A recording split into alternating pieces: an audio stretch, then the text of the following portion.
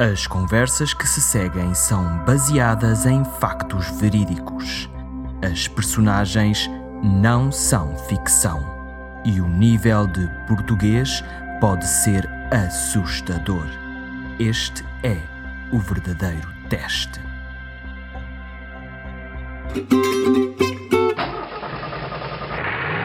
Um, dois, três, a experiência. 1, 2, 3. 1, 2, 3, experiência. 1, 2, 3, experiência. Boa tarde, Dona Maria Odete Rocha dos Santos, não é assim? Qual é o país que tu mais gostas? Portugal, que é o meu país. Gosto muito do meu país. Acho lindo, embora não fosse muito viajada, mas o que tenho conhecido, gosto de certas coisas, mas há outras que gosto muito mais do meu país. O meu país é livre. É um país livre, um país que toda a gente anda, toda a gente faz a sua vida sem medos. Portugal é um país muito familiar. E de Portugal, o que é que tu gostas mais? É o sossego, sobretudo o sossego. Não sei se sabem o que é o sossego. É as pessoas serem livres, a poderem passear sem medos, sem nada. Mas isso também há noutros países. O que é assim só de Portugal e que tu gostas? Por exemplo, o clima, a gastronomia. O que é há assim em Portugal que tu achas que não há em mais país nenhum? O que é típico de Portugal?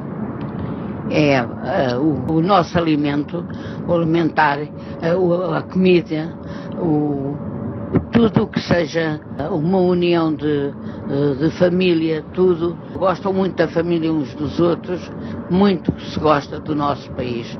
Toda a gente que vem cá, toda a gente gosta do nosso país. O nosso país, não estou a fazer reclame nenhum, porque toda a gente sabe que o nosso país é um país calmo, um país, quando é no verão, então é uma maravilha, este sol é uma maravilha, onde eu, sendo portuguesa, gosto muito, muito, muito do verão. Olha, e o que é que se faz, qual é a tradição no Natal em Portugal? O alimento... O alimento, qual é? Mas diz lá quais são as tradições que Portugal tem no Natal. O que é que tu te lembras desde pequenina? Desde pequenina lembra-me das filhosas, dos fritos que fazem para o Natal, porque cá no nosso país é um país de tradições. Gostamos muito de festejar o nosso Natal, a sardinha assada no verão, que é uma delícia. Mas no Natal, quais são os pratos típicos? É o berrego, as carnes assadas, seja ela a qualidade for. Aqui nós festejamos muito, muito, muito o Natal. Então, é o borrego e as filhoses. Já disseste o borrego e as filhoses. O que mais é que tu comias quando eras pequenina no Natal? Quando era pequenina era uma altura muito má. Nós, nessa altura, tínhamos cá um regime mau e então a gente não tinha grandes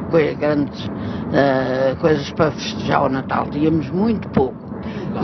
E agora, o galo, também tínhamos, estava-me a esquecer, do galo, o galo capão, que era e o bacalhau com a hortaliça, com boas couves que se cultivava nos nossos terrenos, e a gente fazia o bacalhau com o bacalhau, fazíamos as filhoses, que era uma delícia, e os sonhos, as filhoses, os sonhos de abóbora, o bolo rei, tudo isso era tradições nossas.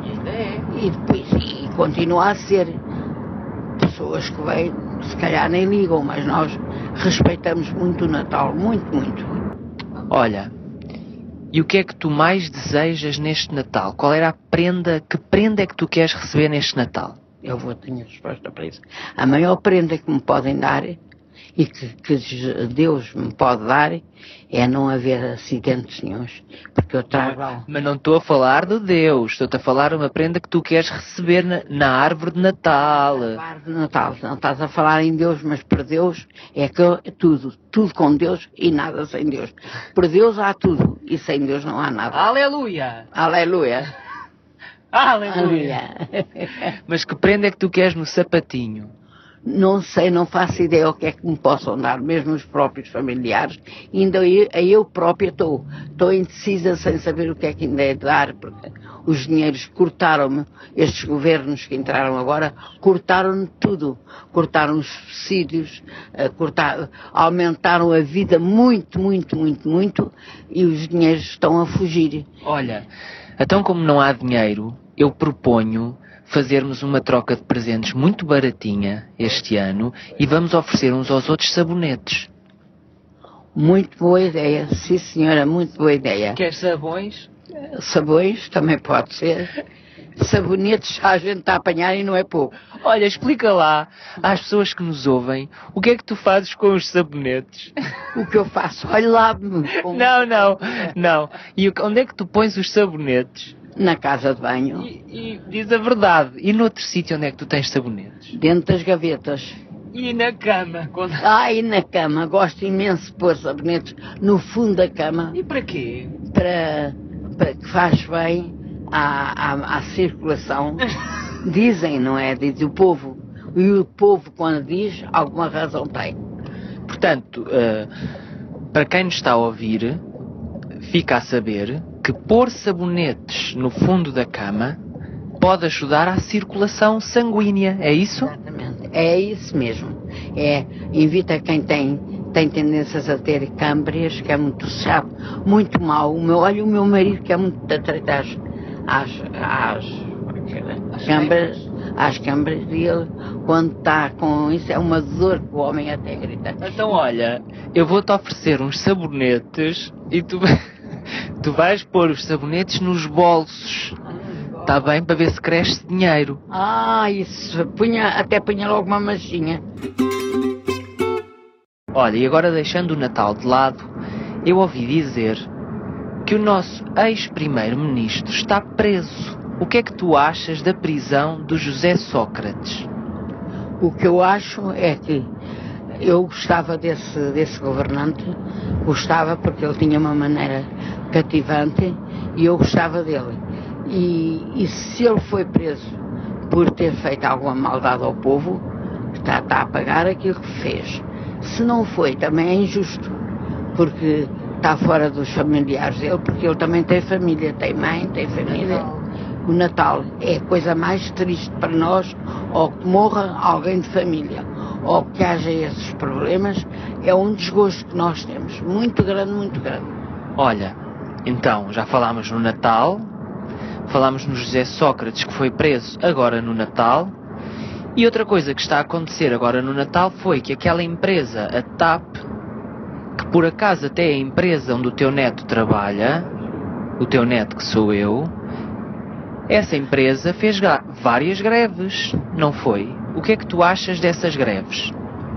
Nem sei o que é de aplicar a essas greves. Isso há de haver aí alguns interesses por trás disso, porque há muito tempo que andam com a mira, que andam a pensar na TAP, para ver se passa a TAP para o nome dos governos, e os governos só têm servido para desgovernar e não para governar. Não é para passar para o nome dos governos, é para vender a um privado. É para vender a um privado, pior ainda. Pois. Porque ao venderem aos governos, ainda toca, pode ser que até esses senhores possam comprar essa TAP. O que eu tenho muita dúvida, que alguém governe melhor a TAP que o que tem estado a governar aqueles senhores. Aqueles senhores que apareceram para realmente agarrar a TAP, não deixar a TAP ir para lado nenhum, têm tido muito o meu valor. Muito. Porque as pessoas que têm a TAP, a governar a TAP, têm sabido aquilo que têm estado a fazer. E então, já que estamos a falar da TAP, como é que tu defines o meu trabalho na TAP? O que é que eu faço na TAP? Sabes explicar?